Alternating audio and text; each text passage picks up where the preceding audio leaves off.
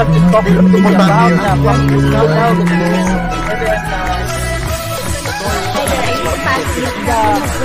ang ganda ba yun? Example na or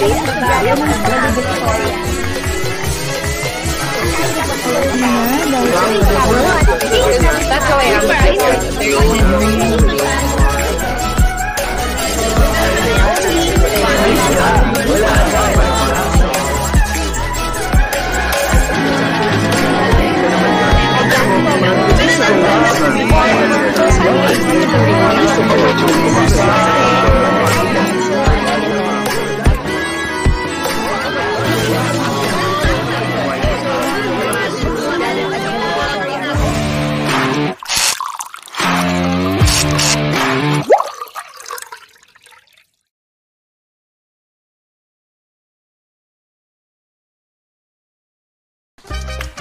Ay!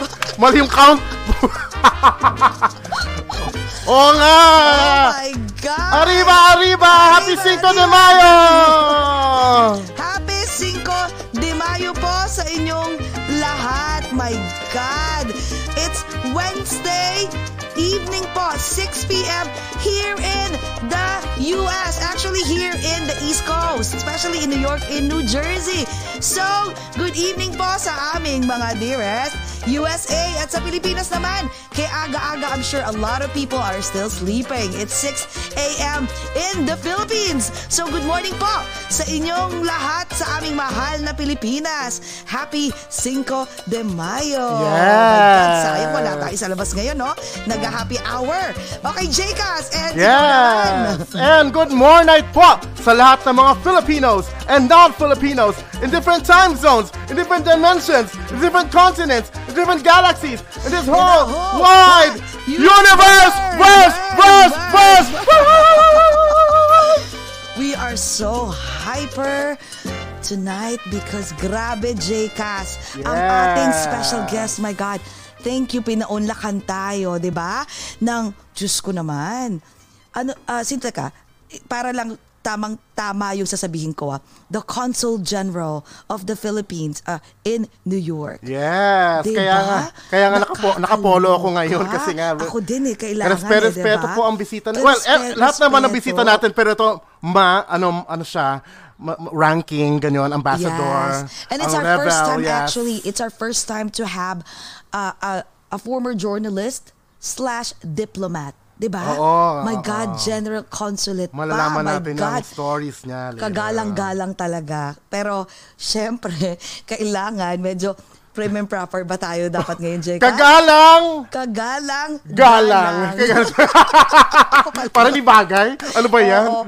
Yes, oo. So, guys, I hope you will watch us and, of course, get to know the new Consul General. Yes. Diba? Ng aming embassy ng Pilipinas. Ano ba? Embahada ng Pilipinas dito sa New York. Dito sa New York. Gusto kong Tagalogin Embahada pala ang embassy, no? Akala ko kasi, ano ba? Embassy, embahada. Okay, embahada pala. So anyways, before po tayo mag-umpisa, we would like to say hi sa mga unang nag-comment. Of course, we would like to say hi to Eleanor Suarez. Good morning. Hello. Taga saan ka, Miss Beautiful? Yes. Ang ating beautiful friend, si V. Hi, V. Malapit na birthday niya. Hi, from Canada. Tita Maha, hello. Yes, Tita Maha. Laarni Mantilla Rosilio watching from Libya. My sister is here. Mary Joanne Castro Biacora. Hello. Oh, hello. Ate. Your sister is from Chicago, right? No, this is the third sister, the one in the Philippines. My Ditse. Yes. Aba talaga naman. Ako, Mary Joanne Castro Bicaro. Hi, Jcas. Ito pala yung mo, kapatid mo pala. Sino? May Patriarca? Oh, okay. Where? I can't see. From Tripoli, Libya! Oh, diba? God, bago yun sa paningin at pandinig natin na nag-log in sa show. Charlie Diamante. Alam mo kasi, maraming fans dito si Conjen. Kaya nga, My God. Mga hapot ni Conjen. I'm so excited to know better, the other side of him. So, umpisahan na po natin. Si Leonor pala, Suarez is watching from Laguna. Aba, ang aga-aga mong nagising, ha? Mm-hmm. Sige, salamat for tuning in. So, anyways, I will introduce na po ang ating special guest for tonight. Okay, our special guest for tonight is a career diplomat with rank of Chief of Mission Class 2. He started his tenure last January 2021 in New York. He was a journalist for 17 years before joining the Foreign Service. He had served in various capacities in the Philippines and abroad in the past 22 years, like in Washington, D.C., Tripoli, and Baghdad. He's also the recipient of Gawad Mabini, one of the highest awards of the government of the Philippines can bestow upon a Filipino diplomat for initiating the public-private partnership that led to transfer of consular offices to shopping malls across the country. Guys, let's welcome and get to know the other side of the new Consul General of the Philippines in New York, Mr. Conjen Elmer Cato.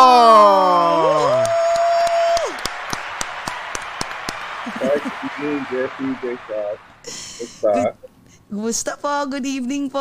Hello po. Kumusta po kayo? Okay naman. Okay naman. Aba, masyadong para kailangan namin magkagalang-galang. The other side, nakakatakot yata.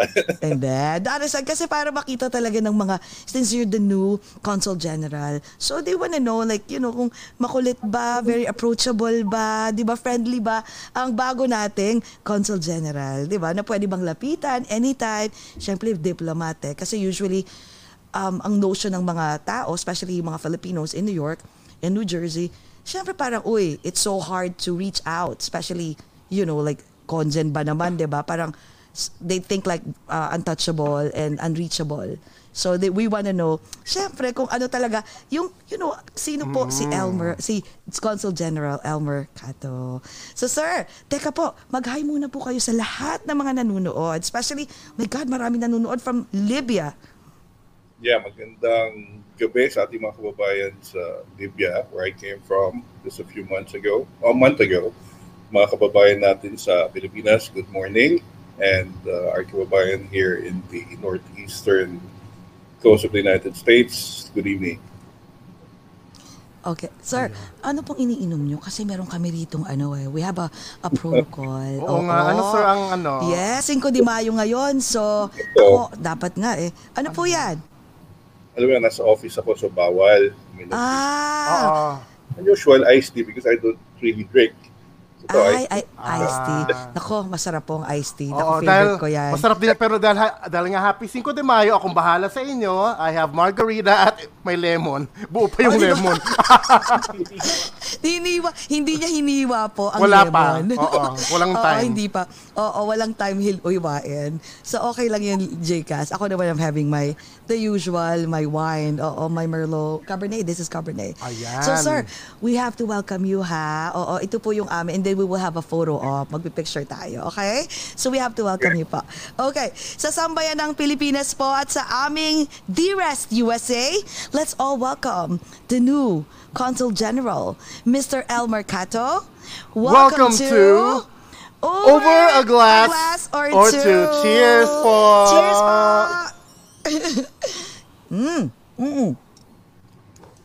Sir, isa po. Isa pong picture. Ang tapang? Yes. Okay. Ang tapang okay. Tapang ng timpla. 1, 2, 3. Cheers. Ayan, cheers pa. Cheers. Nako, sino pong kasama nyo ngayon dyan? Alam ko nasa office kayo. Si Mary, who's with Marian is outside. Hi, Si Marian. Arman is here. Paolo, I just saw a few minutes ago. Aba. And some other members of the staff. Aba, talaga naman. To give support. Aba, Oo opo. nga. We're so Nanonood sila excited. ngayon. Actually, ito po, sabi ni Drew Nage, I'm so glad to see our former beloved CDA Sir Elmer Cato being interviewed live, watching here in Benghazi, Libya. Benghazi, Libya. We miss you, sir. Drew, I miss you too. Oh my God, sir, ito, tapos na tayo mag-cheers. Anong oras doon, sir? Sa Libya? Pala, anong oras po? So it's past midnight. So, Aba? Nanonood pa rin sila. Wow. Alam mo, sir, I notice, you have a lot of people from Libya are saying, how much they miss you. Wow. So, 72. yeah, so how long did you stay in Libya po? I was there for 2 years, from 2019 to 2021. I left actually March 29. I got here March 30. Oh, Parang 1 month pa lang akong dito sa New York.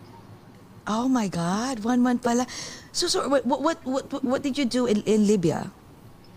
Well, I was head of mission. I was the Sergeant affairs there for 2 years. So yung trabaho natin nun was to look after our kababayan there. Now, we have approximately 2,000 Filipinos still working in Libya despite all the challenges that they've been facing. In fact, when I got there, 5 days after I arrived, war broke out. So that made it a bit more exciting. And then we also had COVID. So lalong naging challenging yung assignment natin doon. But we survived. And Oh my God, yeah. I made it here. So, sir, wait. So, 2,000 Filipinos only in Libya, right? During that time. So, syempre naabutan niyo yung COVID at that time. So, how many, was there a lot of Filipino people that was affected, I mean, infected with Doon, COVID-19? so we had two challenges. Ano, yung first, yung outbreak ng Civil War. As you know, since 2011, nung matanggal si Muammar Gaddafi, yung Libya was plunged into this cycle of violence and counter-violence. And from a high of 20,000 Filipinos, probably even more, bumaba yung mga bilang ng ating mga kababayan doon to just 2,000 when I came in. And most of them are nurses and other frontliners. So first challenge was yung gera. We're fortunate that we all were able to make it through with just minor injuries. Tatlong kababayan yung nasugatan sa mga artillery exchanges, Wow. etc. But it's COVID that where we really got hit hard. Before I left, 150 plus kababayan, most of them nurses and other hospital workers, were affected by COVID. They tested positive. Most of them recovered, but we lost 6 or 7. May namatay after I left, unfortunately. Oh, wow. Most of those who we lost, like those here in New York, were frontliners. Oh. Wow. Paano So, po yung oh. mismong building ninyo nasa gitna rin po ba ng war? Is it in the downtown city rin po?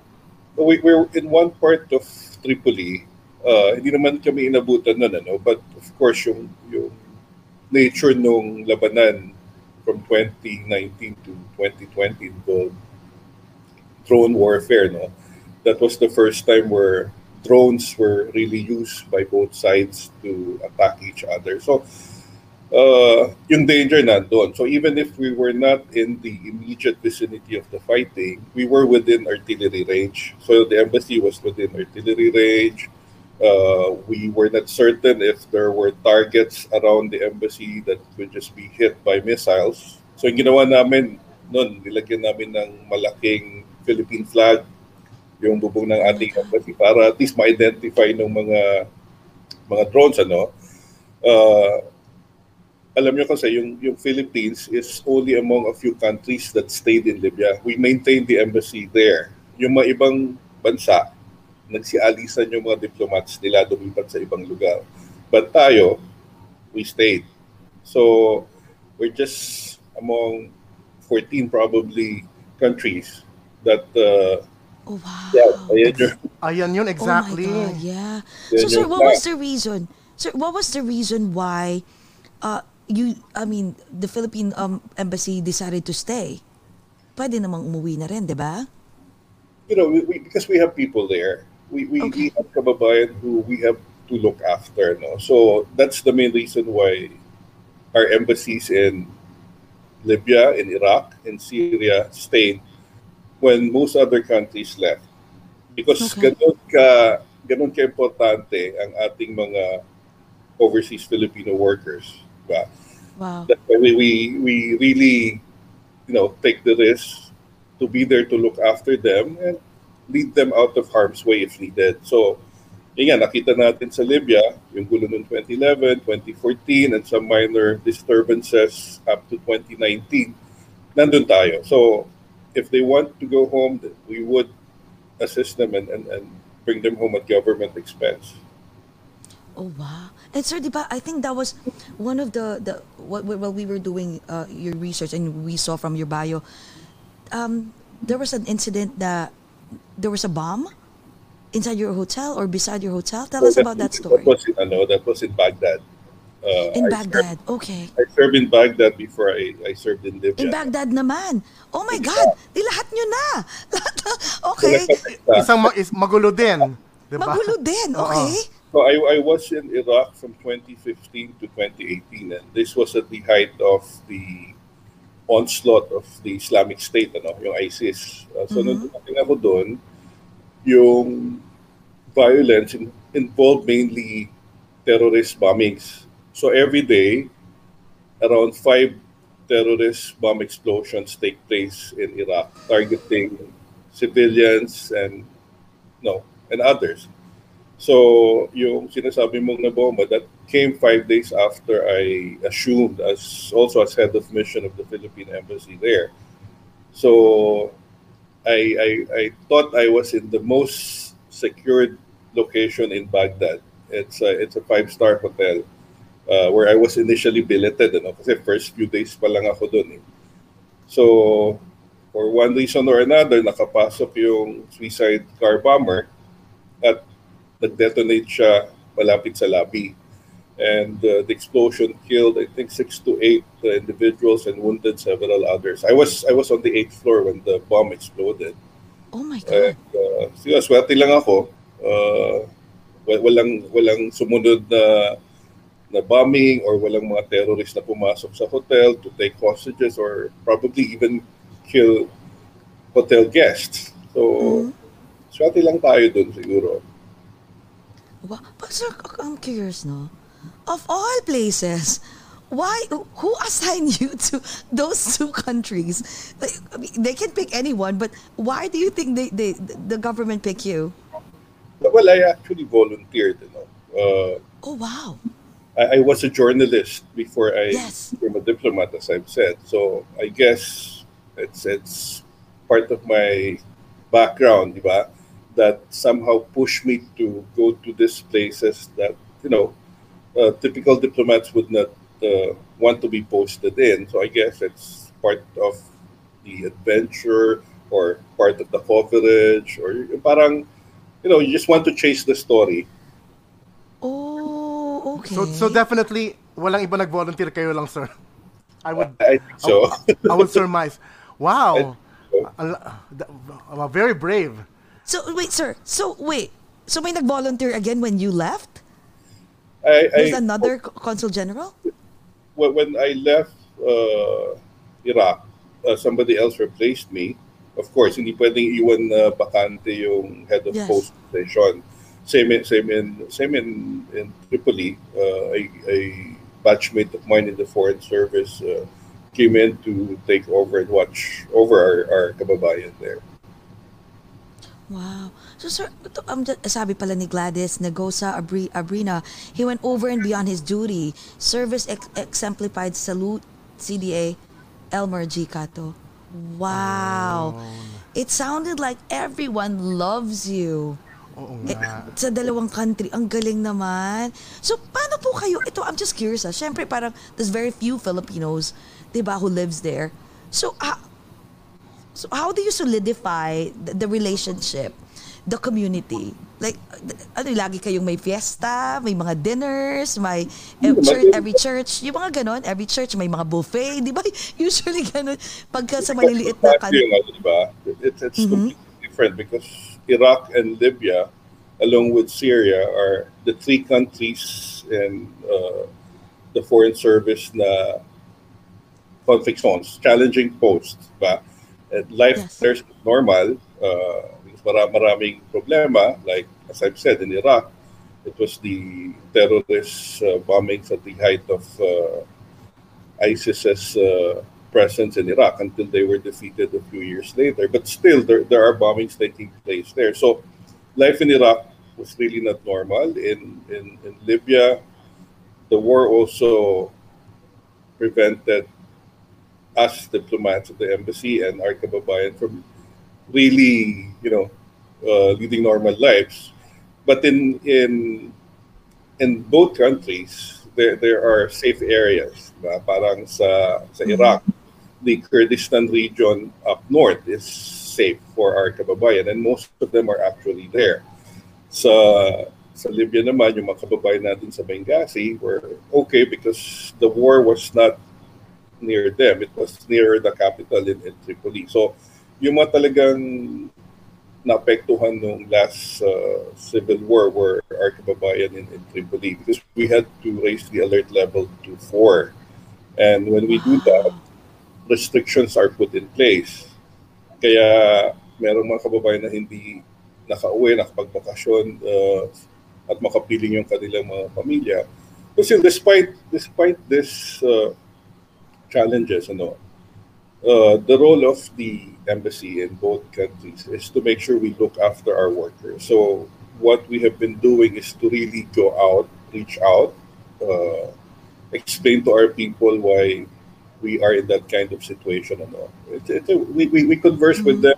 We go where they are.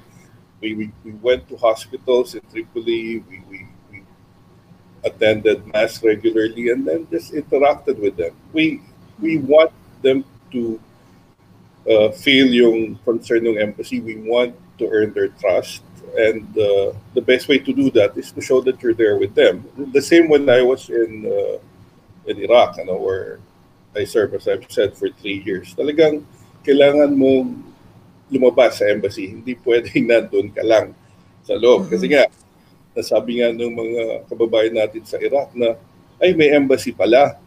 Diba? Because they were really? not present. Oh, they were not aware.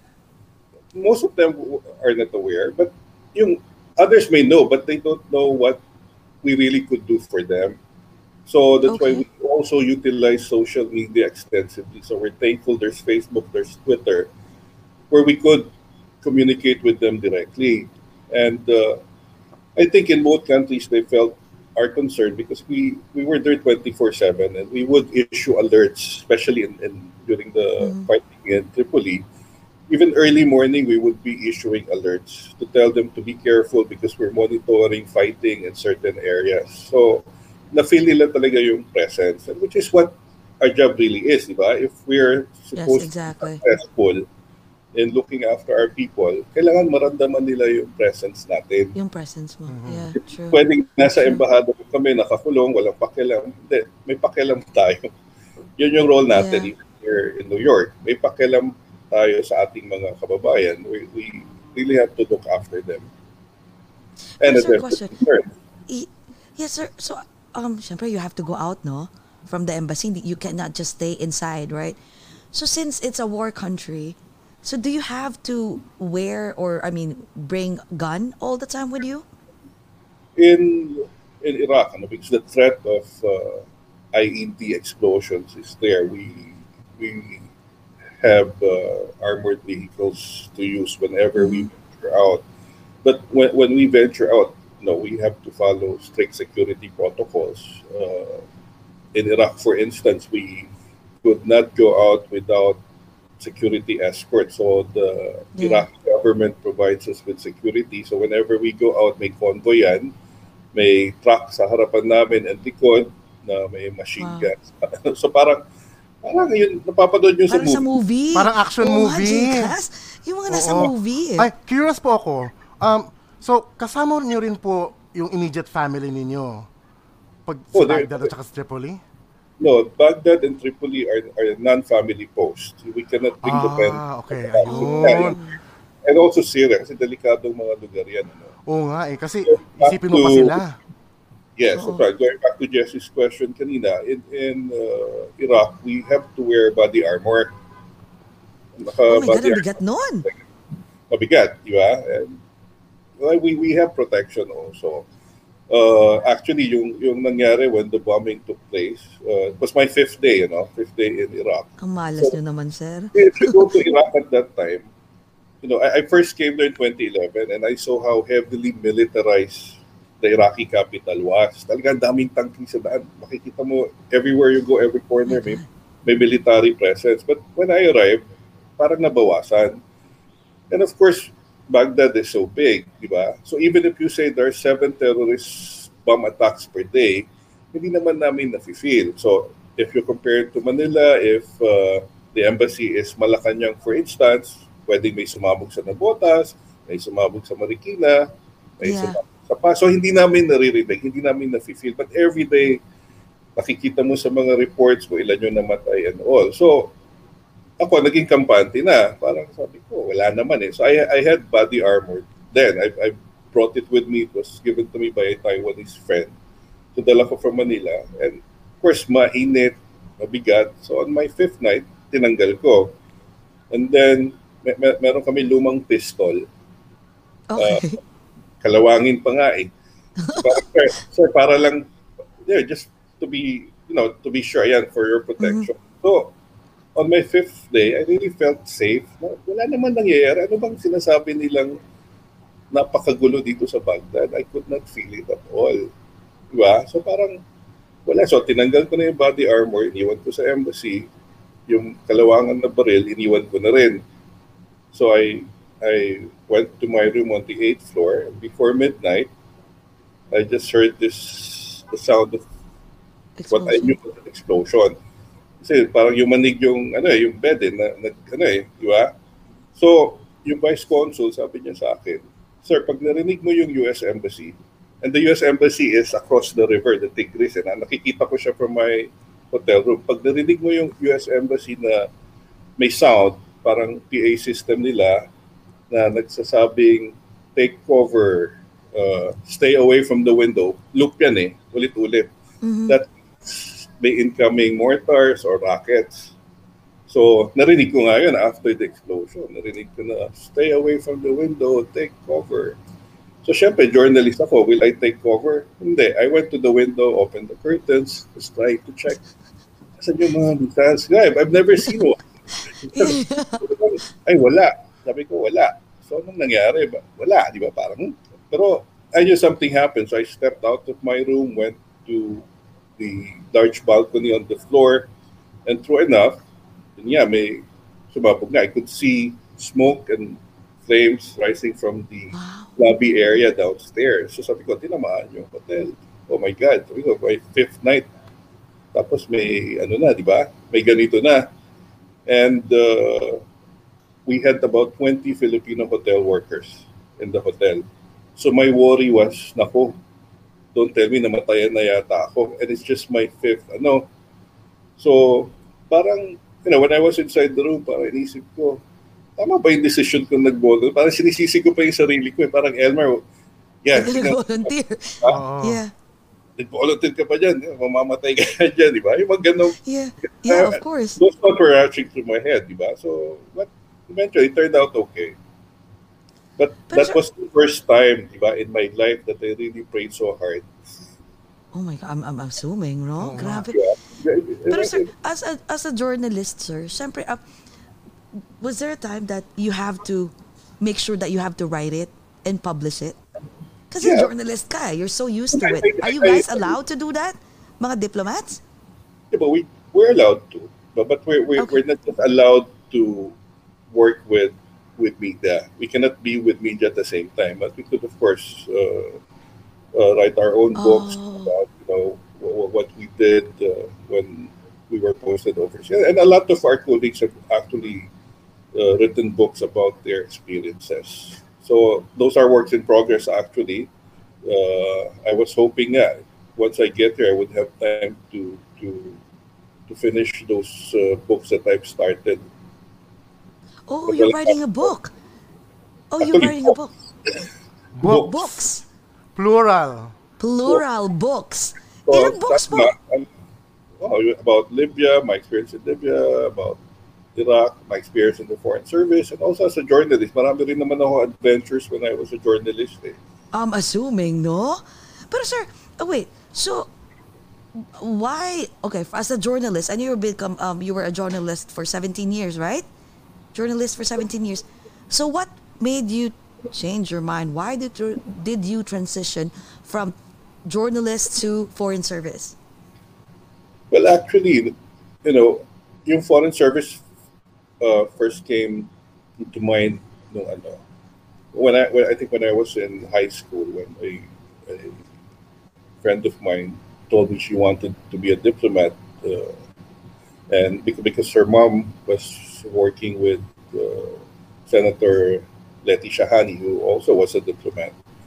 So it didn't occur to me until I was in Saudi Arabia as a reporter for Saudi Gazette, and I covered the Philippine Consulate General there.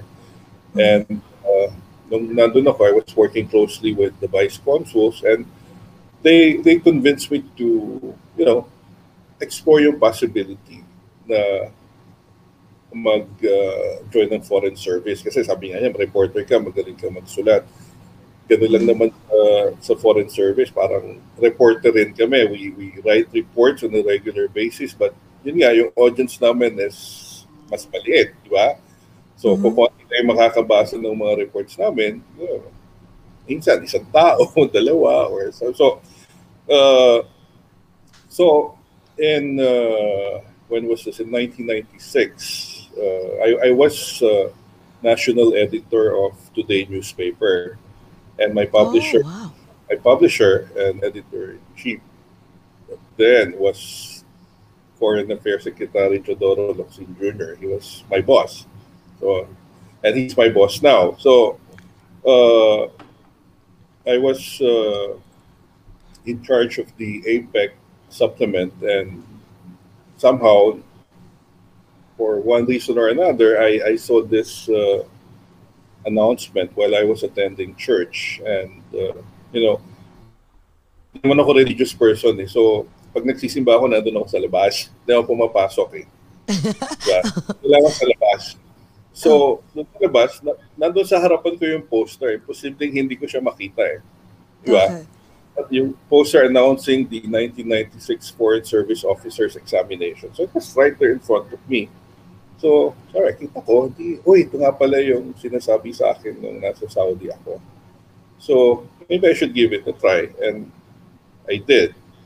So, I passed out of, I think, more than 1,700 who took the exam. I was among the around 20 who made it. So, ayun. But I didn't join the DFA right away because I was pirated by an Indonesian newspaper. So I went to Jakarta to be executive editor of a newspaper there. At doon sinabi sa akin, pumasa ka, but you have to go home and take the second part of the examinations. Yung FSO exams na tinatawag namin is one of the more difficult examinations sa civil service. Hindi lahat naman nagtitake papasa dyan. Medyo hirap talaga siya. So, I was okay in Jakarta, but sabi ko, naisip ko, dapat may fallback ako, di ba, in case something happens. So I went home and took the oral examinations, which is part 2. And I passed the psychological exams, which is part 3. So, okay lang. I continued with my contract in Jakarta, and then nagkaroon ng financial crisis, yung Asian financial crisis. And parang nalugi rin yung kumpanya namin. So, I decided to go home and accept my appointment as a foreign service officer. So that's how it started. Mga ilang taon po kayo na to, sir? I think I was 32. Medyo matanda na ako. Pumasok ako eh. Wait, that's older? 32 is Yeah, kasi older? yung maximum age during that time was up to 35. You can join the foreign service, but only up to 35 years old. Pag 36 ka na, hindi ka na pwedeng tanggapin. Unless So, you're pwede ready. ba tayo, JCAS? Pwede pa tayo ngayon. Because in the past few years, we Mag-time decided travel. age limit. So kahit 50 na kayo, pwede pa. So we lifted the age limit a few years ago. So pwede na Oh, kahit. they did. Wow. So yung feeling namin dyan, kasi, I think the FA decided because, we really need people with experience. So let's say, yung mga military officers natin, they retire at 55. And ang daming training, ang daming experience and skills na meron sila na kailangan namin sa DFA compared to a 22-year-old college grad na papasa. And so we would prefer taking in Filipinos with good skills, experience, and education para ma-enhance yung ating career foreign service corps. Okay. So, sir, who appointed you to be the ambassador in in New York naman? Well, I'm not ambassador. I'm sorry, to be the consul general. I'm sorry, the consul general. Mga embassies natin are in Washington, are in capitals. Oh yes, in So in some countries we have an embassy and we have consulates general, like here in the United States. So the assignment was given to me by our home office in Manila. So it was the Secretary of Foreign Affairs who gave the order for me to transfer from Tripoli to New York.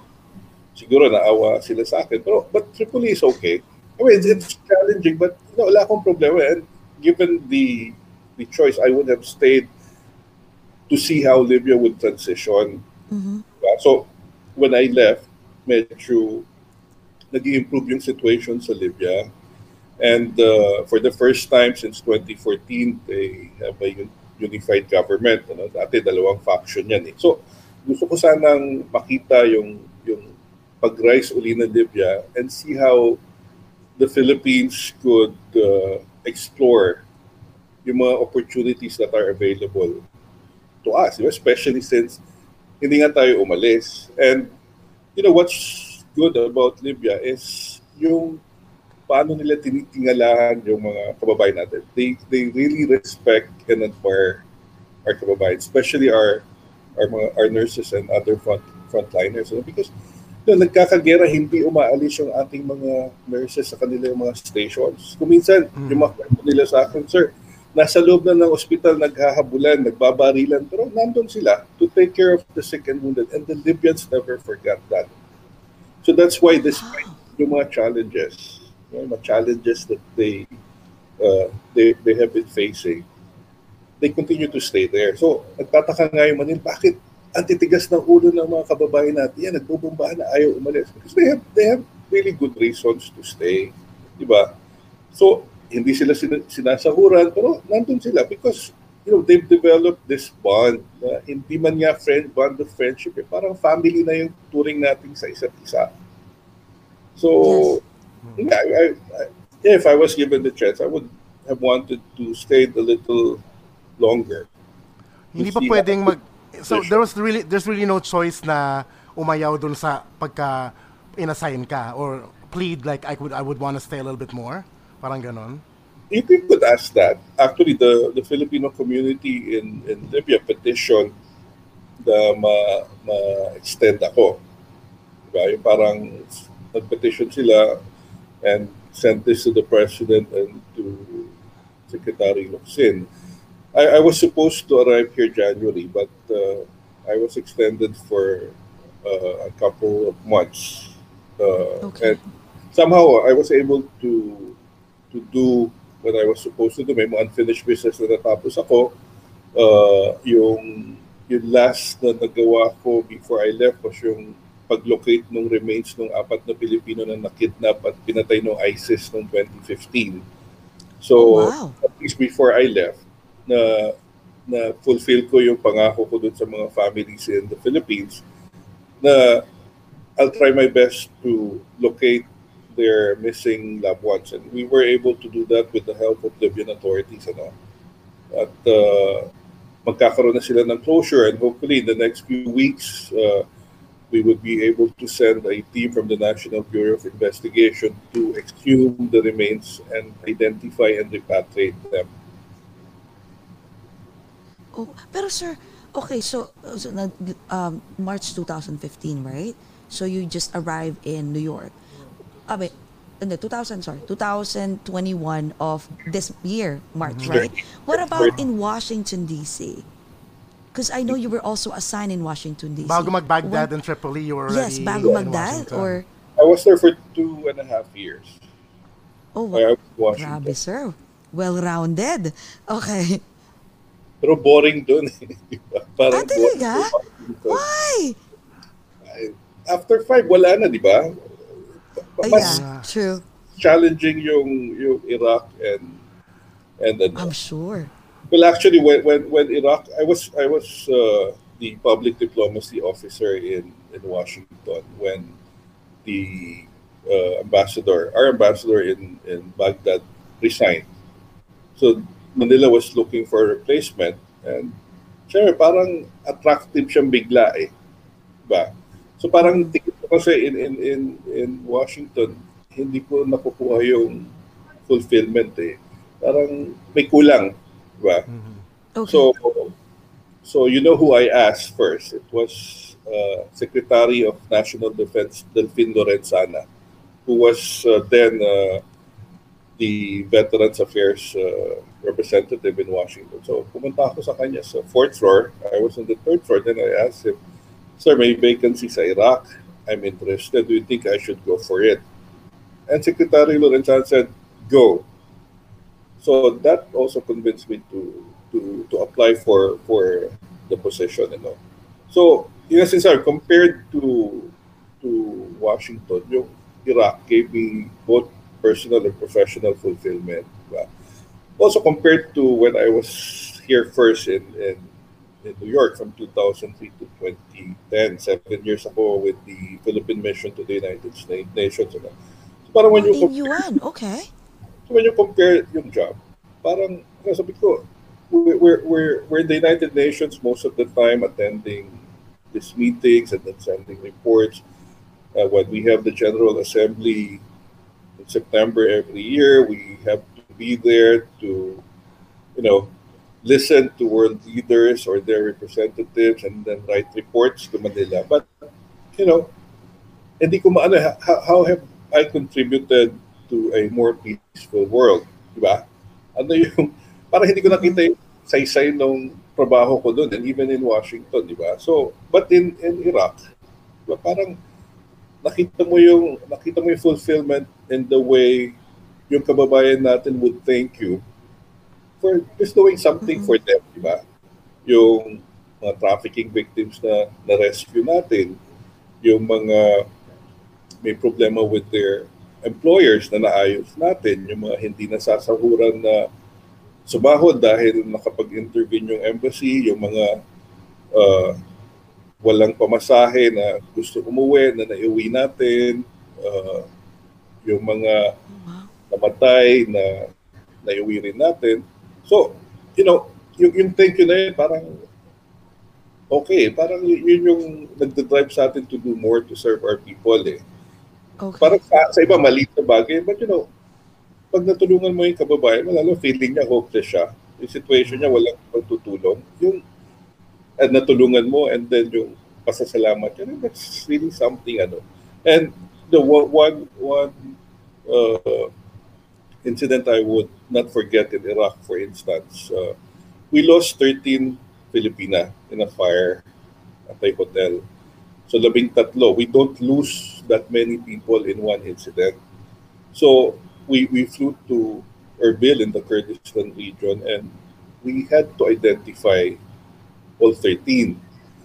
So yung naano ko doon is yung parang iba pag nagko-convey ka ng condolences or you inform the family of namatay siya, ang hirap na, di ba? Yung kami tatawag and you break the news that your loved one just died. I had to do that 13 times. I had to call the families of all 13 women. So parang, di ba, paano mo sasabihin yun na 13 yung isang anak, parang problema na eh, di ba? Parang ang hirap. But we had 13, yeah. But, yung namin doon is we really assured the families that we would do our best to bring them home. And in the Middle East, you cannot really repatriate remains in a span of a few days.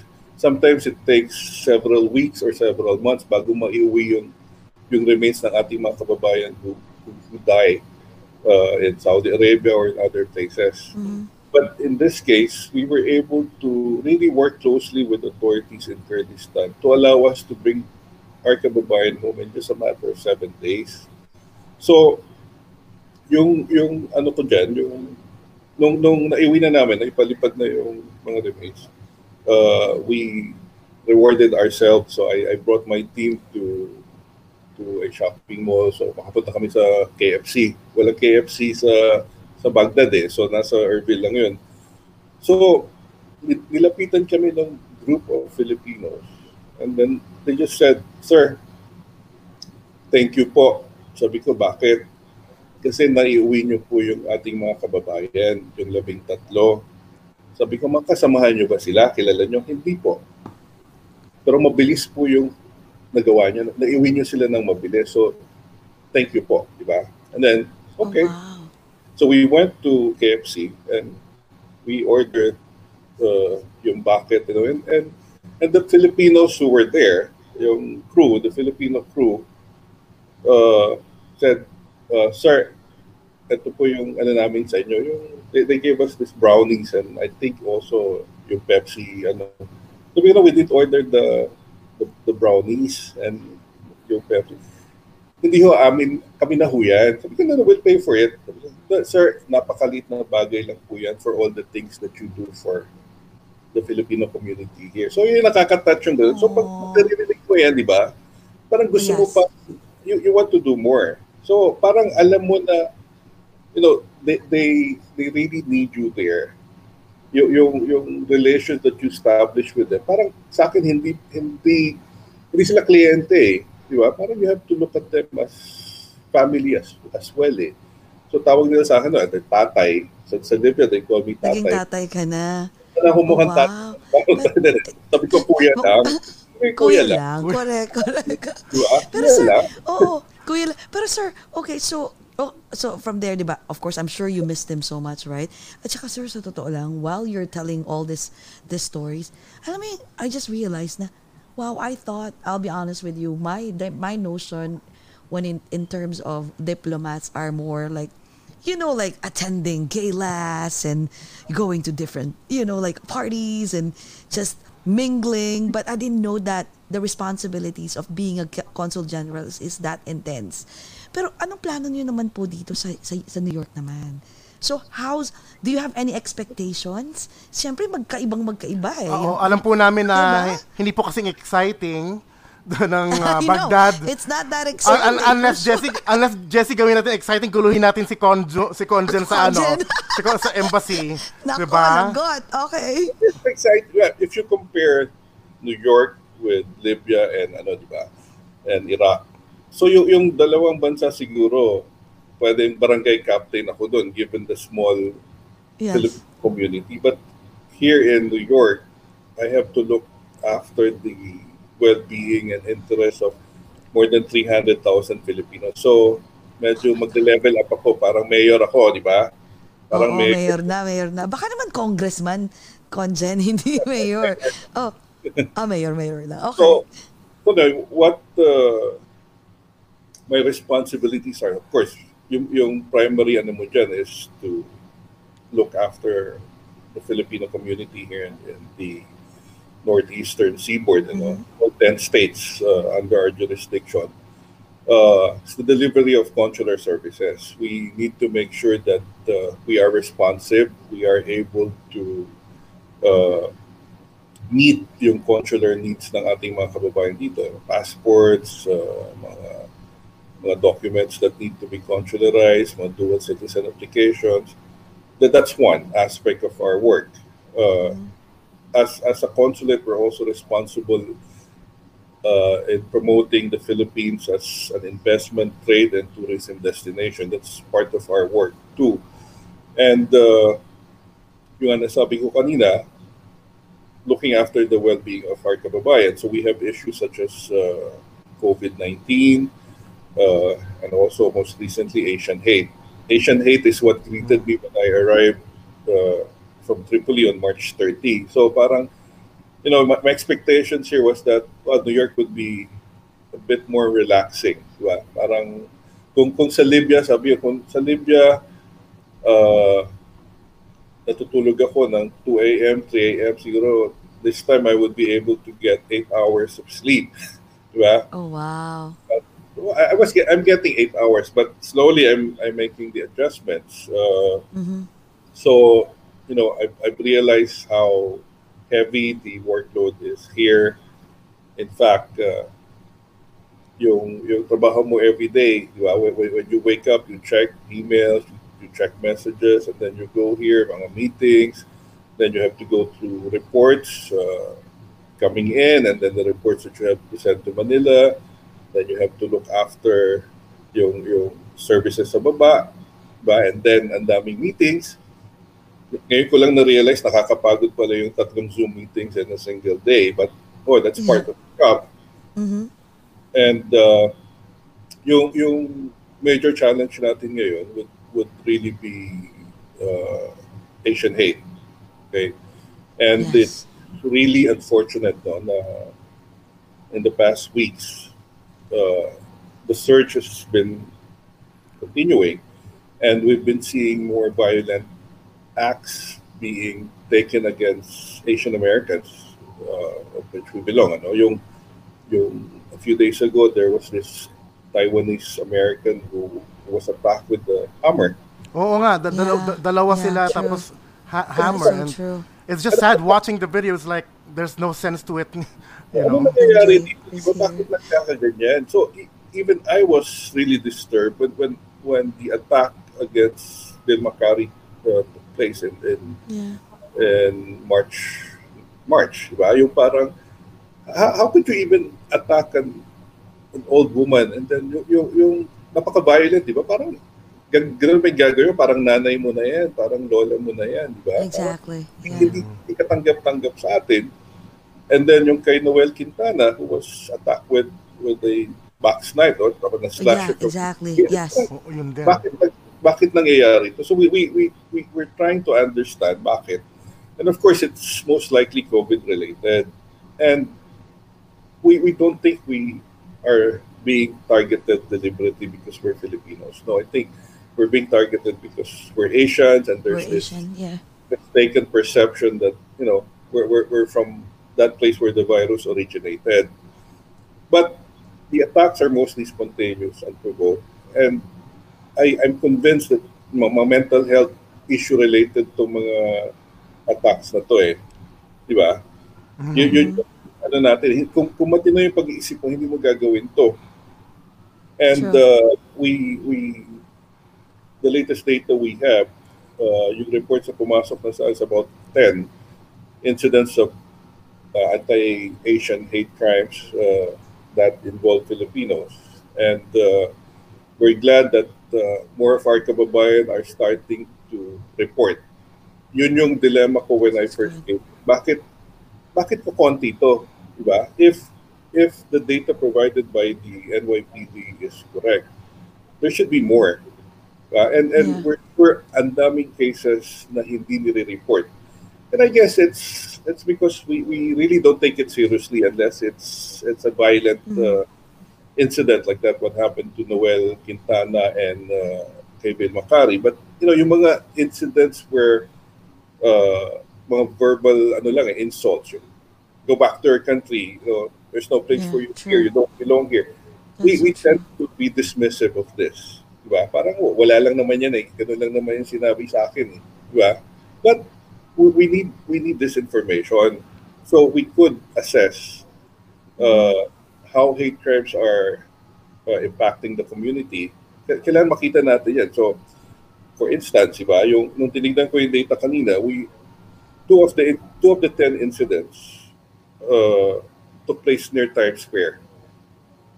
But syempre, dalawa pa lang yan. But kung maraming information yung natatanggap namin, maraming cases, then we'll be able to really assess and say, most of the incidents are taking place in Times Square. So please, when you're in the area, be extra vigilant. Baka matarget kayo ng ganito. Or we could say, many of the incidents take place in the subway.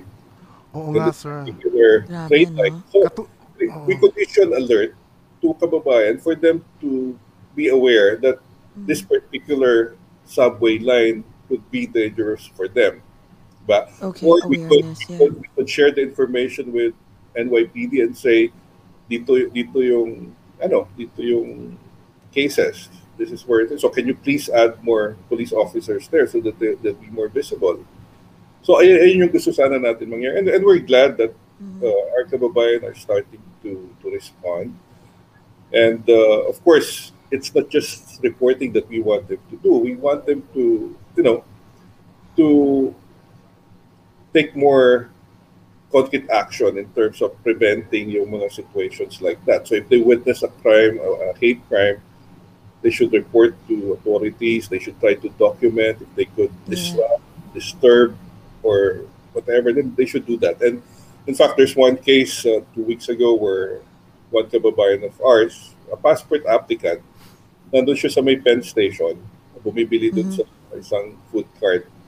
Nung nagbabayad siya, nakita niya yung vendor na may sinasabihin siya, don't you dare touch her. So sa side nung nakita niya yung may tao, and pagtingin niya, susuntokin siya. Nakailag naman yung kababayan natin. She's a 32-year-old caregiver. Nakailag siya, and then, 3 men came in and shielded her.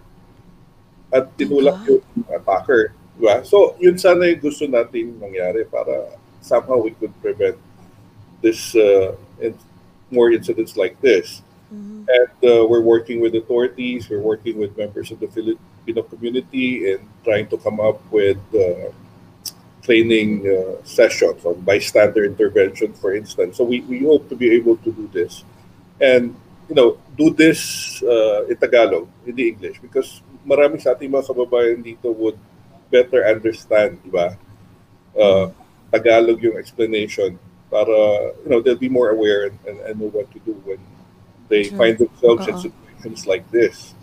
At kailangan po namin talaga yan, Conjen, kasi like me and most of the Filipinos here in New York, we are all commuting at sa subway po ako. And kaya very vigilant ako, nako. Sino yung katabi ko? Hindi ko tatagalin mask ko para hindi makita na Hispanic / Filipino looking ako. Diba? Ganun talaga. Tapos, ayun nga, nakakatakot nga siya. But yan nga, kailangan natin maging vigilant din, ano? Sobra. At saka, buti may tumulong doon sa nakwento ninyo. May 3 taong tumulong. But most, walang tutulong sa'yo eh. True. No? Tsaka gusto ko po yung na-mention nyo kanina, Conjen, about, let's say you will have probably like a training, like probably self-defense training and things like that. That will be awesome. Imagine. Ayun pala, tsaka Conjen. Masyadong, di ba, baka yung self-defense, maging masyadong confident yung mga tao. Oo nga kasi, baka wait. Kasi, Conjen, sugod kayo ng sugod eh. Ako duwag ako. Ano ba, lalaban ba ako? Ano ba? Tatakbo ba ako? Sabi ni Sabi ko, kung nandun ako sa lugar kung saan in-assault si Bill Macari, ano yung gagawin ko? So, I'll try to disrupt.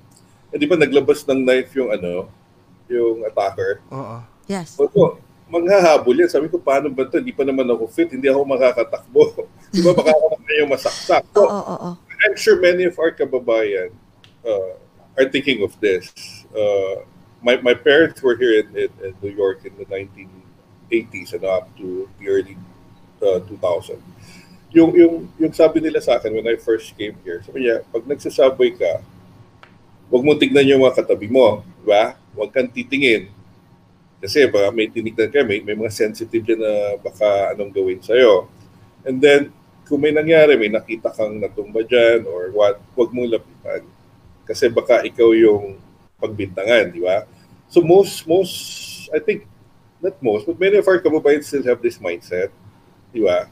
Na parang, ayoko na makialam dito, baka maabala pa ako. Baka pati ikaw masali. Pati ako madamay, di ba? So, kailangan maayos yung mga, yung ma-address natin yung ganong klaseng, pananaw na tumulong in any other way. So, if you witness an incident taking place, pwede mong tawagan yung Crime Stoppers, give information din to help identify the perpetrator. at para mahuli rin yan, di ba? And we're happy naman na marami sa mga involved dito sa mga Asian hate crimes ang nahuhuli naman ng mga police.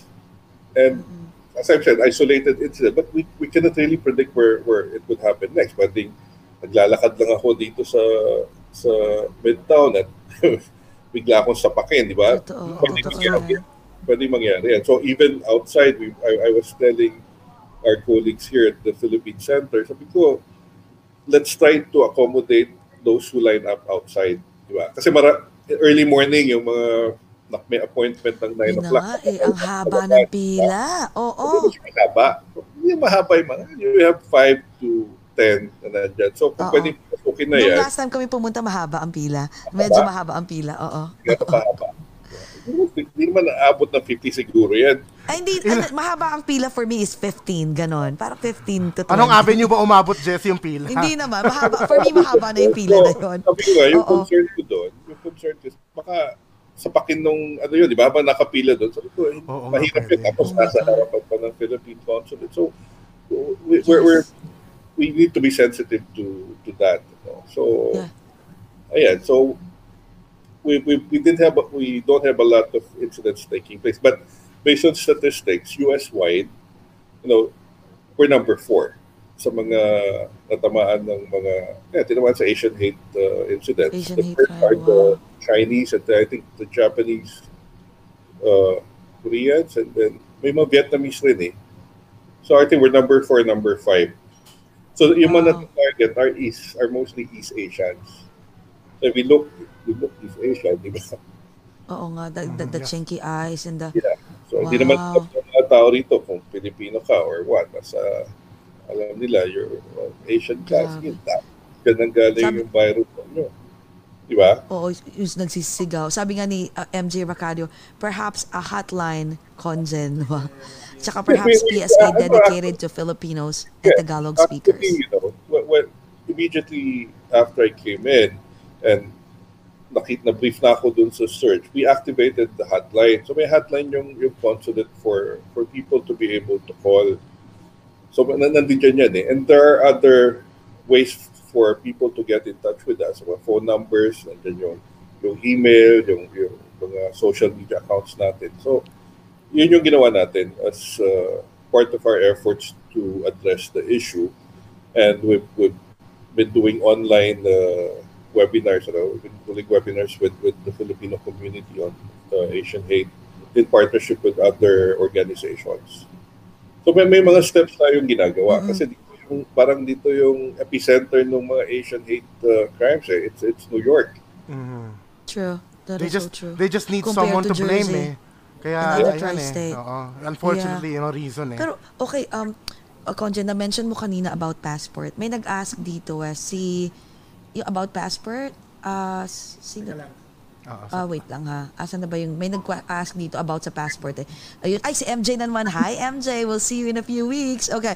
Do you need a passport to travel in the Philippines now, even having dual citizenship? Yeah, Conjen nga pala. I heard daw na we cannot use because I'm a dual citizen. So I can't use my Filipino passport anymore to go home? Bakit? I don't know. You could go home even with that dual certification. We issue this piece of paper for you to be able to go home. But right now, the IATF just made an announcement that balikbayans, so former Filipinos, can now travel back to the Philippines. Nagkaroon lang kami nung surge in dual citizenship applications because at certain points in the past year when we had the pandemic, we only allow Filipinos to go home. So maraming nag-apply to be dual citizens, more than what we used to receive. So, but now with the new guidelines, you could go home as former US citizens kayo, pwede. So open na, sir, like Filipinos. So we do expect a decline in the number of dual citizenship applications. Now that you've discussed passports also, alam natin yung issue rito sa New York and in the rest of the United States, yung bakit matagal yung appointments, hindi sila Yes. Yes po, may mga tanong po ang mga kaibigan ko. Yan ang same na Oo, tanong ang po. dami nag-a-ask. Diba? Dahil nga, bakit July pa? Bakit? Na-approve na, bakit wala pang interview, isang taon na. Bakit po ganon? Bakit hindi sumasagot sa phones? Ang daming mga complaints, di ba? But let me explain. The reason why we could only accommodate a certain number is because of COVID restrictions. May limitations on how many people can actually occupy a building, and most people were required to work from home. So, nakita namin yan. So, I asked when I came in, how can we increase our capacity? Diba? So, in the past several weeks, we reviewed the system para makita namin paano kami makakapag-accommodate ng mas maraming kababayan. And beginning May 1, we started accommodating more, and we announced that during our Filipino Community General Assembly, so we announced that we now could take more passport applicants. We added 200 slots per month, and dual citizenship also, application for consularization. Talagang mas marami yung kaya ngayon. Then, yung most important, we gave a window for those with emergency cases to reach us. Kasi I think yung complaints are mostly from those who need to go home urgently. Yung namatayan sila, di ba? Yes. Of course, you need to know how kababayan who recently lost loved ones are feeling. Di ba? Yung parang, sabi ko, sa mga kasama natin dito, we need to know how they feel. Ikaw, kung tayo namatay, paano ba natin gusto ma-resolve yung issue? So, if we have kababayan with such emergency cases, may death in the family, medical emergencies, etc., all they have to do is email us and say, no, I have an emergency, ito yung proof, di ba? Or I lost someone, and we will do it the same day. We did this for a kababayan in Connecticut who lost her son in a motorcycle accident. So we processed her dual citizenship application in a matter of hours to allow her to go home to bury her son. We had a kababayan from Washington State who also needed to go home to bury his mom. But puno yung mga appointment slots San Francisco and LA, and he flew to New York, and we issued I personally swore him in as a Filipino, and he's now in the Philippines. So yung mga cases na ganyan, mga humanitarian cases, we we will immediately approve those. But of course, syempre, dapat sigurado tayo dyan. Alam mo naman yung sure. minsan your shortcut, and even appointments. We release appointment slots regularly, and even with this additional capacity, we think ma-accommodate natin yung mga kababayan natin. So, kung minsan, alam mo naman tayo, di ba? Mag-attempt lang na minsan, check yung website, ay, walang slots. Tapos na, magko-complain na. Complain na. Complain na. Some of you need to be patient. I had a visitor here earlier before our session tonight, and he was saying he tried once, wala, and after a few minutes he tried again, and he was able to get an appointment. So we just need to be patient. We have very limited personnel and resources to be able to do everything at once. Siyempre, mas gusto namin talaga kung pwede nga lang, kung mag-apply ka ngayon, same time, makuha mo yung yung appointment. But we cannot. We have, as I've said, a limited number of personnel, and there are complaints about us not answering phone calls. This situation is not unique to the consulate in New York. It happens in any other embassy or consulate of the Philippines or of any other country. So yung problema lang kasi sa atin, the information that we are asking is actually there. It's available. It's online. Passport requirements, everything's there. Everything is there, true. But, our mentality, we want to hear a voice. Di ba? Kailangan may makausap ka. Sorry, Yung yes. makausap mo na, and then tapos 50-50. po yung requirements. So even in Facebook, I tried to respond. Okay, from the time I was in Iraq, Libya, and even here, if you message me, I will reply. Diba? So yung problema nga lang dyan, yung kuminsan magtatanong, ito may emergency sila, so kailangan na mag-renew ng passport, and I will say yes. Then they'll ask, ano po yung requirements? So parang it's so difficult. Please refer to. For you to, di ba? Cut and paste ka, di ba? Parang, so I sometimes have to say, well, I'm sorry if I have to do it, na parang the information is available online. Kaya naman search, we need to teach our people na, tulungan nyo rin naman kami. Kasi if this basic information that you're asking, you want us to spoon feed you, it's gonna take time, di ba? From our efforts to attend to other kababayan who may have emergency cases. So most of the information is actually there online. But we still would reply, of course. Our consuls and vice consuls here would also reply to messages, comments on Facebook. And because we want to be able to communicate this to our kababayan. Alam nila na nandito kami. But as I've said, limited resources, limited personnel. If we answer phone calls, wala nang magpo-process ng mga passports or mga dual citizens. Oo, patay. Oo, lack of... yung phone di ba? So, the solution here is a call center, of course, but unfortunately, we still don't have the resources to have a call center that would, answer phone calls. Kahit ako gusto ko nga, pag may tumawag, may option. If you want to talk to a consular officer in Ilocano, in Kapampangan, in Cebuano, etc., may option ka dapat. May options, oo, kaso kulang, no? Oo. Kasi yung makababayan natin dyan, diba?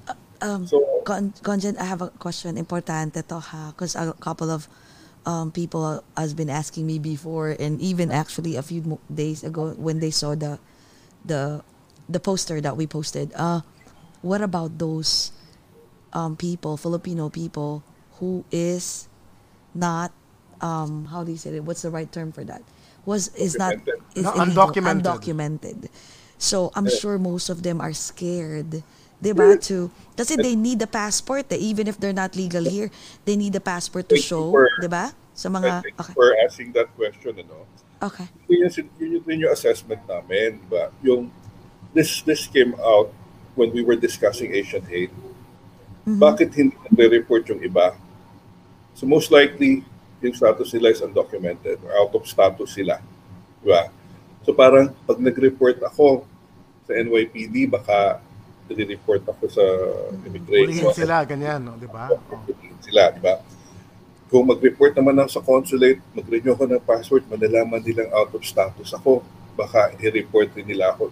Yeah. But this kind of mentality has been there decades back, diba? Yun nga, yung I don't know why people have this misplaced perception na pag pumunta sa embassy, lumapit, kami mismo yung mag-turn in. Yeah.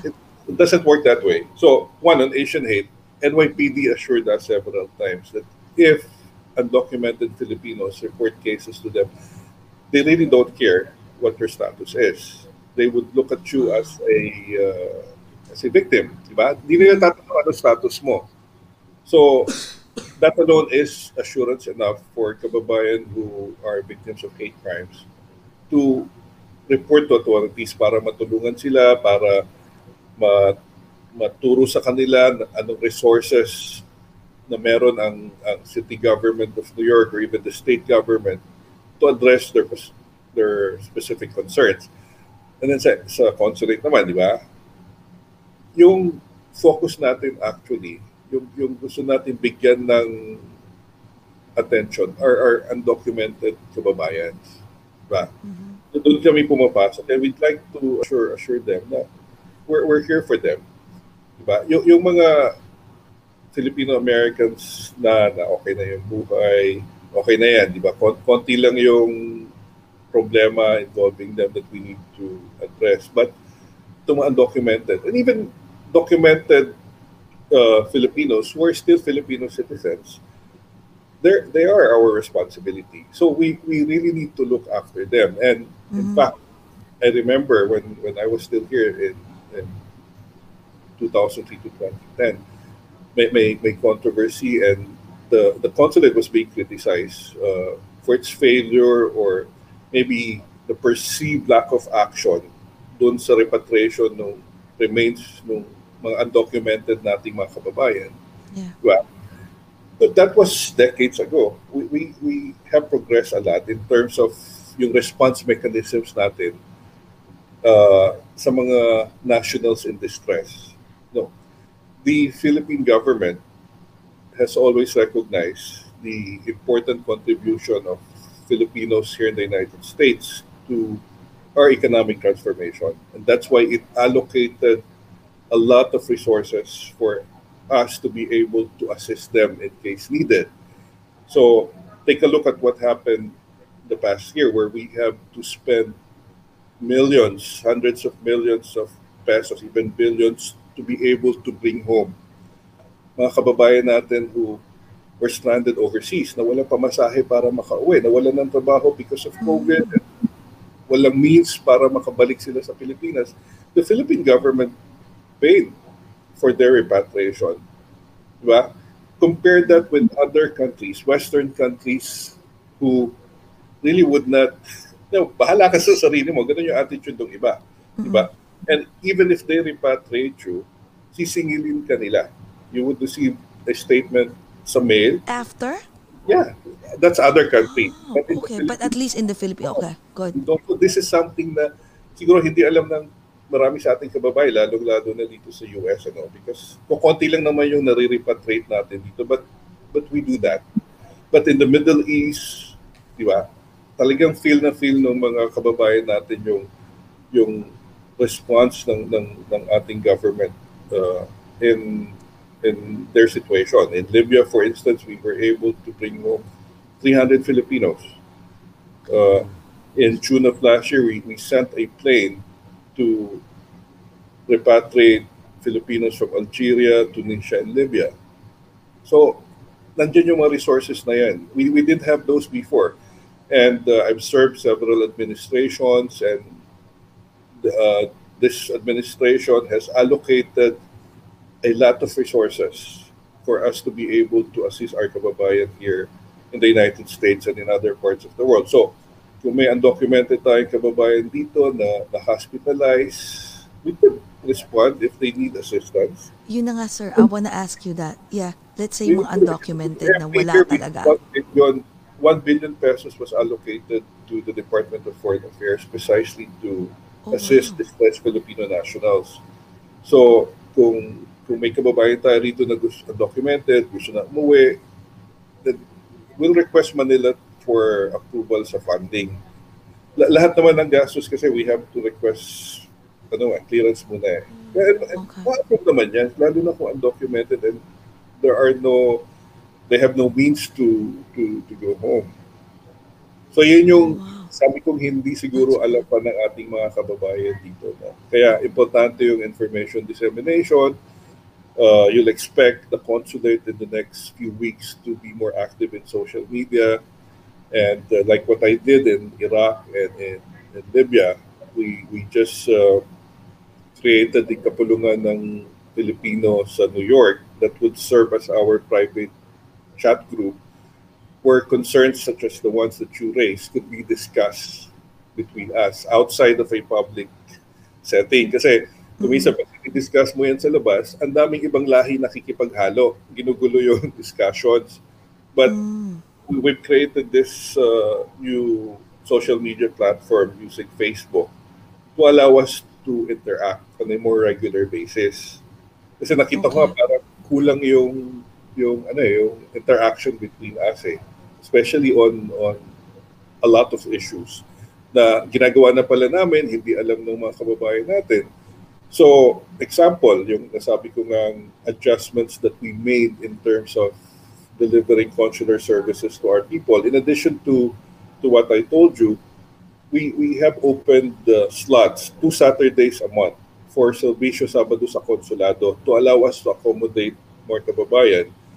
2 weeks ago, we did this, and we focus on the elderly, persons with disability, uh, and others. And this coming Saturday, we are dedicating that particular consular service to our frontliners, nurses, doctors, etc., who would need assistance. And alam mo naman dito, di ba? Pag nag-off ka, malaki mawawala sa'yo. So we took that into consideration as well. So sabi natin, let's open on Saturdays. Like maybe this is the only time our nurses could go to us without having to take time off work. So yun yung gusto natin mangyari. And of course, we've also been telling our people we need feedback. So we need them to tell us what they want us to do, where we could improve. So good or bad, we need to know. So, kung hindi namin we cannot be detached. We need to hear from our people. So as long as naman your objective is to improve services, of course, to do things better, then that would be most welcome. Content, I have another question. Because I have some few friends from years ago and even like a couple of years ago that, let's say, whenever they have a problem, let's say with their status, for example, they were denied, let's say twice or three times. Let's say one person is a nurse, another person is, I forgot their jobs, but they were denied, but they were pleading, like for another, for another case. Do you think the Philippine embassy can help them? Can they seek help? Can they ask you guys to help them? Deny namin o deny ng na-deny ng US Embassy, and then can they ask for help, or we cannot intervene there. The same way that they can tell us what to do.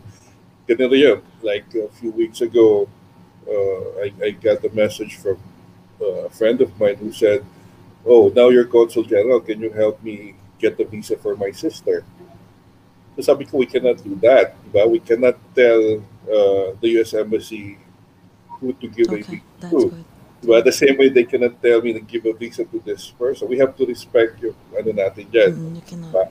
And sabi ko, and believe it or not, I tried before. I wrote a letter on behalf of my brother twice, telling the embassy that he'll be staying with me. And my brother was denied twice, despite that letter. So that doesn't matter. Okay. So alam nyo na. Okay. Diba? We cannot do that.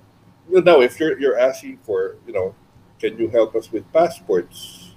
Okay lang, diba? Yes. But please don't look at us as parang passport. Parang sabi ko nga, minsan parang mukha ba akong passport? Diba? Pero tanungan ng passport. Tanungan ng passport si Conjen. Nakita ako, parang, am I a walking passport? Ayan yung may passport. Kuha tayong passport dyan. Gawin tayo ng paraan para makakuha tayo ng passport. Sabi ko nga sa mga kasama ko rito, di ba, parang ang daming requests for passport. That's fine, di ba? But we have to classify which is urgent, what's very urgent, or ayaw lang pumila to, or ano. So, may na kami dyan, di ba? Kung tansya namin, ayaw lang pumila, okay, schedule natin. Bigyan natin ng schedule. Diba? So, hindi naman urgent to. So, pwedeng in 3 weeks. O, ano yung mga very urgent? O, sige, next week yan. Extremely urgent, okay, ngayon yan. Kwento ko yung mga there were times when, I would get messages asking for help in passport renewals. So, when I scrolled up, I said, the last time he messaged me was 5 years ago. Also for a passport renewal. So, in between, walang, "Hi Elmer, how are you?" Wala man na kumustahan. In between. Diretso. Okay. Baka na ba akong passport na... Passport ATM. Oo. Kulang ba ako dahil sa passport? Ginagamit ko. Alam mo ba galing ako sa Iraq, nakapunta na ako na Libya, nakabalik. And now, siguro happy rin ako, 10 years na lang ngayon, di ba? Yung validity period ng passport, it's 10 years. 10 years. 10 years ko na lang siya. Maririnig. Oo, expect from him again after 10 years. After 10 years. Oo, di ba? Hindi ko naman tiniturn na when they ask help, I really would help. Of course, extend your help. help. Yung dilemma natin ngayon. So we know people who are in California, for instance, and of course we have two consulates there, and asking me for help in getting accommodated. So ina-assess ko kasi I don't want to add to the burden ng ating konsulado doon. Kasi talaga mas marami yung mga Filipino doon. More than 1 million yung mga kababayan natin. They really are overwhelmed. So ayoko kung patawag ka sa akin, pwede ba isingit mo ako rito? Siyempre nahihiya rin ako sa fellow consul general ko doon, di ba? Hindi naman sila nagre-request ng Elmer, can you accommodate? Wala, ako lang yung nag-request. So, if kababayan from out of state would need help, punta kayo rito. Then I could accommodate you same day. You know, but mahirap yung and since we're talking about this, siguro kababayan should also plan ahead. Diba? We know what's the problem is in terms of accommodating yung mga passport applicants. So if your passport is expiring within the year, you could start, requesting for an appointment this early. Don't wait for your passport to reach 6 months na lang. Kasi kuminsan baka hindi ka napapayagan ng airline mag-board because under international rules, your passport should be valid at least 6 months unless, of course, you're going back to the Philippines. So kung 1 year pa yung validity, mag-request na kayo ng schedule this early. And then you also have to anticipate yung time. Unlike before where we could do the passports here in the United States, here in New York, we do it manually before. Now we have to print the passports in a central location in the Philippines. So it would take you from 4 to 6 weeks before the new passport. Ganun talaga katagal. So kailangan, we cannot, sabihin nyo, pwede mo paki-expedite, makuha ko next week. Hindi mangyayari yun, di ba? Mahirap. Especially with COVID, medyo na-reduce yung capacity natin sa Pilipinas. As you know, we've had colleagues in the Office of Consular Affairs, which oversees passports operations, who tested positive, and we even have some who died. So kaya, we have to plan ahead. So para maiwasan natin yung stress, di ba, na parang, bakit ang hirap, nagagalit sila, kung ano-anong pinopost, di ba? So, we appeal to our kababayan for their kind patience and understanding when it comes to matters like this. But, if we plan ahead, we could avoid such stressful situations. Okay. Pero ito naman, speaking of, kanina na-mention mo about yung mga, meron kayong plano mga activities, no? Siyempre, known ang Philippine Embassy, especially in New York, na to have they usually have a lot of activities, di ba? So, we used to be. Madalas may nare-receive ako mga invitations or nakikita sa mga Facebook, sa social media. What about now na tapos na, it's not COVID, it's still here, but it's slowly opening. So, Pa-open na virtual pa rin ba? Or 19 yata. Yes. Yung when I was first offered New York, I must confess I was hesitant. Sabi ko parang I was being told na most of your time will be spent attending social gatherings of the community. Yung mga induction, yung mga fiesta sa New Jersey, fiesta sa Union City, New Jersey. Fiesta, birthday. So sabi ko naman, parang hindi ko yata kaya yun. Several times a week, I would have to be attending these events na sometimes would take you several hours. I'm sure, like say, kung mga anniversary ng mga organization siya, diba? Ang dami mo na gagawin yan. Tapos, ikaw yung re-reserve nila bandang huli to be the speaker or to induct them. Parang, medyo ako doon, parang hindi ko yata kaya yung ganun na several nights a week, sometimes twice in one day or 3 times, ilan yung pupuntahan mo, di ba? So, then I realized because of COVID, medyo na-limit, nabawasan, wala yung in-person interactions. Wala mo problema dun sa in-person, But, yung problema, it would take so much of your time. Feeling ko that I could use that time to do more productive, di ba? Activity. So, like, gagawin 4 hours, tapos manunod lang ako, sasayaw-sayaw lang sila. Tapos, Totoo yan. At least Sasalita gusto ko si ako. Conjen, nagpapakatotoo. Oo nga. Panoorin niyo po kami ni Jessie. Oo. Yung sasayaw, tapos pag magsasalita ka na, pagod na sila, hindi na sila nakikinig, di ba? Yeah, they're all drunk. Parang nahirapan kang gumawa ng remarks. So that's why I was telling colleagues here, when we prepare remarks, let's try to keep them short. So mahaba na yung 5 minutes. We just go straight to the point.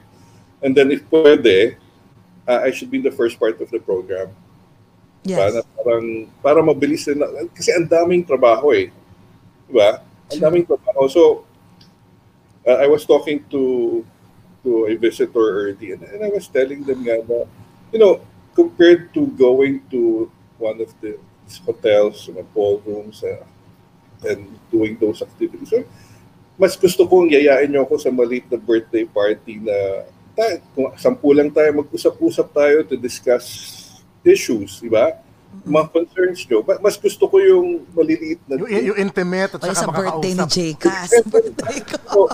So, I was telling nga, yung kausap ko kanina, sabi ko, I was a student activist when I was in college. So and I was a journalist too. So, sanay ako makipag-usap sa mga, sinasabi niya mga ordinary. So, kami mga ordinary Filipinos rito, sabi niya. Sabi ko, yung impression natin sa mga embassies natin. So when you invite people to attend receptions or it's yung mga influential lang na mga bigatin na tao na, di ba? Yung mga Pilipino occupying, yung mga mayayaman na. Sabi ko, I want to change that perception. I don't want to see the same faces all the time attending our receptions. We need to reach out. And karamihan sa mga Pilipino sa area of jurisdiction natin are what my visitor described as ordinary Filipinos. Teachers, caregivers, restaurant workers. I need to talk to them as well. So instead of wasting 4 hours, di ba? Maybe I could have 3 hours to spend with them. Maybe in Little Manila and Woodside, kahit magkape ka lang doon. Di ba? Yun yung gusto ko sa mangyari. I want the consulate to go to them. Di ba? Hindi sila yung pupunta sa amin. Di ba? I want to go out. Wow. At kailangan ma-feel mo yung ground eh. So ano yung problema ng mga caregivers natin? Anong problema ng mga nurses natin? May mga problema ba sila? Baka may problema sila, hindi natin alam. Kasi hesitant sila. Di ba? So, kung ma-feel nila talaga na the consulate is here for them. So if I need to go out, and like what we're doing now, di ba, for the past 4 weeks, we're trying to support small Filipino businesses. So we make it a point to go out and have lunch in a small Filipino restaurant. So it's our way of supporting, and we use social media to promote them as well.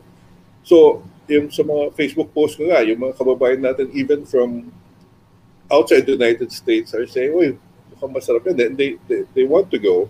Those from out of state, from Virginia Beach, we're saying, pagpunta namin yan, pupunta kami dyan sa mga restaurants na sinabi mo dahil mukhang mas masarap yung mga pinipresent nila dyan. So that's what we want to do. And, we want the community to work hand in hand with us. And as I said, the past few weeks was spent meeting many of them virtually. And I've seen yung dedication nila and commitment nila to serving our people. So if we could bring everyone together, then that would really be good.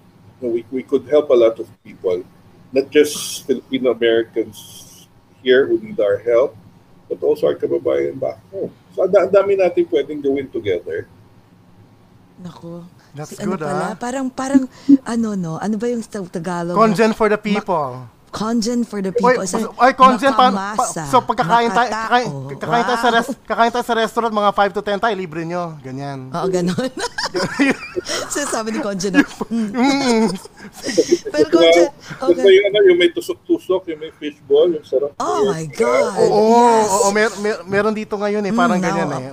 Pinapauso nila. I was in, a few days after I got in, we were in Woodside, so nakita ko yung nagtitinda ng taho. Tagal ko na hindi kumakain ng taho. Wala sa taho. Di ba? So, madami tayong pwedeng dito. And magawa, no? We're preparing for Filipino Restaurant Week in a few months. And, yung consulate, Live? Of course, it's live, right? the Filipino Restaurant Week. I mean, I thought like you will have it in. Okay, so Filipino Restaurant Week, like just like New York Restaurant Week. Nag-adjust na, di ba? So restrictions Yes. are released. So we were looking at more in-person interactions in the coming months. So yeah, we want to revive that Inuman Pulutan project that was initiated years ago, and we want to have more artists exhibiting their works at the lobby. We want the designers, Filipino designers here and in the Philippines to start coming back so we could do mga fashion shows na ginagawa dati and other activities para we could slowly start to normalize. Wow, that's good so news, to hear. no? And of course, Conjan, if you need our help, over a glass or two are always here for you guys. Yes. Of course. Oy, Pero, yung mga Con- balot. Dako, Ayan. if you need balot, may mga balot festival. Marami kaming, and all. may kilala kaming pagkukunan May mga ng friends kaming mga ganon. basket yan. Pero, Conzel, gusto namin makilala ka ng konti yung the other side mo. Sabi mo kanina pa parang mahirap yung mga Tapos na yan, Pinoy.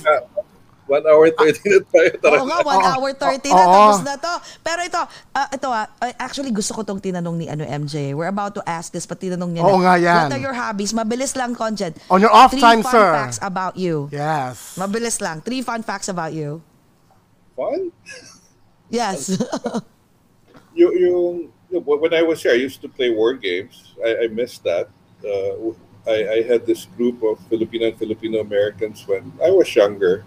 So mahilig ako sa war games. If you don't know, I'm a lieutenant colonel in the Philippine Army Reserve. I'm a reserve officer. So mahilig na ako. Simula nung bata ako, di ba?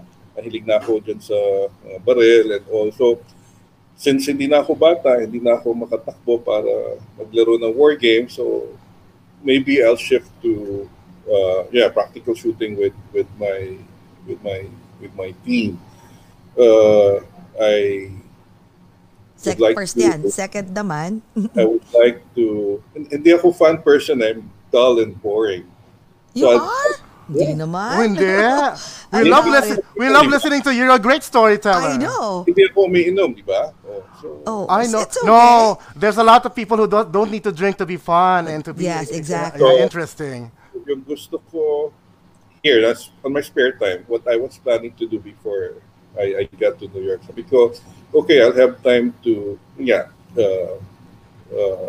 do practical shooting with my friends, write my books, works in progress lahat yan, di ba? So there are several, as I've said, maybe going to try to learn more about filmmaking. Gusto ko maging director eh.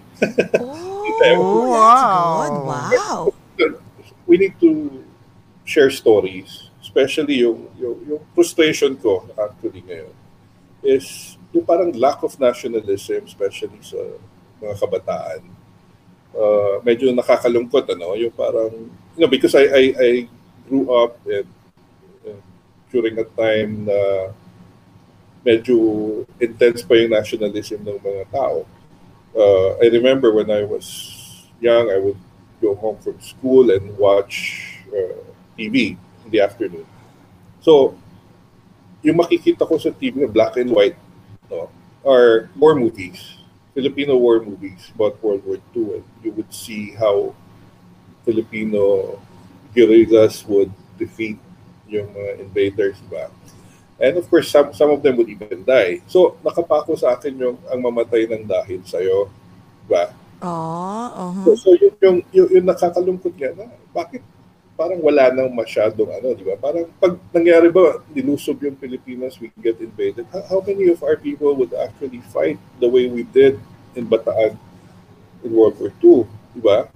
So parang, ano yung gagawin na? So maybe we should write books, we should tell stories of valor involving our ancestors. Mm-hmm. Or maybe, bakit wala na movies na ganito? Yung Marawi, for instance, our victory in Marawi, for instance, asan na yung movies dyan? Bakit wala tayong movie defeated ISIS? Bakit wala? Diba?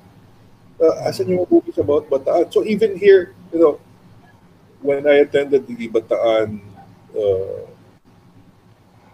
the Araw ng Kagitingan anniversary last month in Cherry Hill, sabi ko, there was a marker there on the death march. But sabi ko, bakit wala tayong at least mga statues man lang na to show the shared sacrifice of Filipinos and Americans?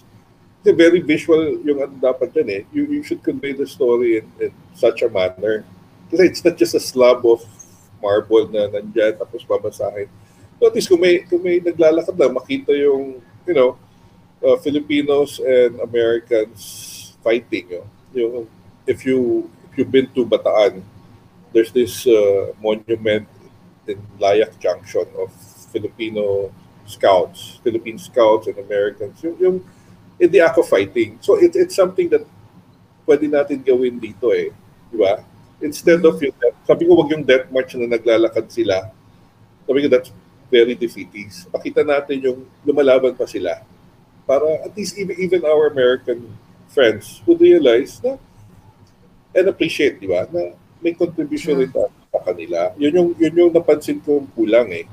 Na we have not been able to share our stories with them. So, yeah, as you've said, I'm a storyteller and I'd want to be able to share the Philippine story in various mediums. So, pwedeng through books, pwedeng yung mga documentaries and even movie. Naku. Sabi nga ni MJ Racadio, there's a film about World War directed by Diane Paragas about USA FFE very soon. Actually, sir, you should, since you live in New York right now, there's a lot of schools there for New York Film Academy. And also, sir, Diane Paragas actually... Ano pa? MJ is what? MJ Racadio actually is a Hollywood parang blogger, Blog Talk Hollywood. Yeah, so West Coast actually he's coming here next in 2 weeks. He's staying with me and he's staying in New York for 2 days. Yes. Let's have coffee. Yes, let's have coffee. I was about to, yes. You like he or she? He. Yes. So MJ was mentioning. Pagdating mo MJ. Good. Kasi nga, yun lang yung ano natin eh. Yun lang yung best way to share our story with our local hosts for Americans. So yung kwento ng Bataan na nga lang eh. Imagine mo, di ba? How many Americans do you think would know about Bataan? You ask any ordinary American, they would not even know what Bataan is. Yung mga siguro nasa US Navy would know it's a US naval vessel or a street in Washington, D.C. But, hindi alam. Wala na. So how can you generate support for the Philippines when our American friends are not even aware that we were the only U.S. colony in history, di ba? True. Hindi nila alam yan. So marami silang, in fact, when I was in Washington, I accompanied Ambassador Quisha to the U.S. Congress and we met several senators. And one senator asked us, do you have many coconuts in the Philippines? Diba? So a lot. Yun lang yung alam. Yun lang yung alam nila. Naku, Jessie, naamoy ko na. Bago pa lumabas yung future documentary at movie na direct ni Conjen magpapa-film festival na siya ng mga history ng Filipino dubbed in English. Film, di ba? Para ma-promote ang history of the Philippines. Okay, this morning we had a meeting with some other kababayan and we were discussing, Noli Me Tangere and El Filibuster Turismo. So, there was an opera in New York before, right? So sabi na, why don't we popularize it? Di ba pwedeng i-animate yung Noli Me Tangere para mas marami yung panood. Para maging mainstream, di ba? Di ba? Ang taba ng utak ni Conjen. Nako, Conjen, you will be a good producer and director. I can tell. Very creative. Oh, wow, Nako, so Conjen, teka, 2 Oo hours nako. na pala. Oh yung my mga God. Staff mo dyan, wag magsasakalin kami. Tagal-tagal nyo. Kailangan na namin mag-dinner. Napasarap yung usapan. Baka yung iba dyan mag-happy hour pa kasi 5 de Mayo. Oh my God. Maraming salamat, Thank you Conjen. po. Grabe. Full of insights. At saka maraming salamat for sharing your story. lahat ng mga, actually for explaining everything, like what we should expect, diba? And yung mga things that people are so confused, the Filipino people. Conjen, kami ni Jessie, tanong namin Yung mga Conjen lang ba siya ng New York? O na ibang states? Nasagot, 10 pala in the East Coast. There Exactly, you go. I'm mga sure things like that. maraming hindi may alam yan. Especially sa passport, yung mga Filipinos. Maraming salamat, Conjen. This is one of our very insightful interview. Maraming salamat. Conjen, would you like to give them your final message to everyone? Yes. Bago tayo magpaalam at medyo nagugutom na tayo. Yes. I only had 2 hot dogs for lunch. So, oh, God. anyway, Gutom ka na nga. Okay. Gutom na. First of all, thank you to both of you for having me this evening. Alam ko, rush to, di ba? We only met last week. But we're able to make this happen. And I'm happy we're able to, as you said, share our insights.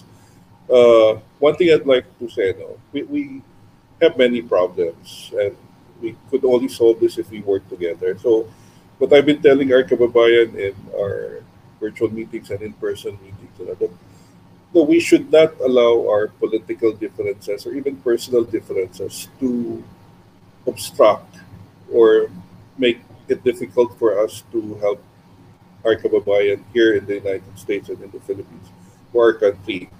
So regardless of our political colors, it could be yellow, red, or whatever, we are Filipinos first and foremost. So dapat yun yung focus natin. What can we do as Filipinos? So I'm hoping in the few years that I'll be spending here with you, we would be able to unite the community, go beyond our differences, and work together in serving our country and our people. Maraming salamat po. Maraming salamat, Conjen. Thank you so much. OJ Cas, close our show. Yes, hindi lang mga Conjen. Yes, hindi lang mga taga New Yorkers, lahat po ng mga kaogat around the world. Thank you for watching, and don't forget to share this video amongst your friends, and also to please follow us here on Over a Glass or Two in Facebook, Twitter, Instagram, and also on Twitch, and also follow us on Over a Glass or Two YouTube channel. Conjen, Consul General Elmer Cato, thank you very much for this very insightful and informative visit. Yes, maraming salamat. Mag-toast po tayo. See you soon, Yes, we'll see you personally soon. Yes, mga kaogat, amidst the pandemic, let's still find ways to be happy. Let's all talk about it over a glass or two. Cheers. Thank you, Conjen. Thank you, Conjen. We love you. Thank you, everyone. Bye. Thank you. Bye, MJ. See you.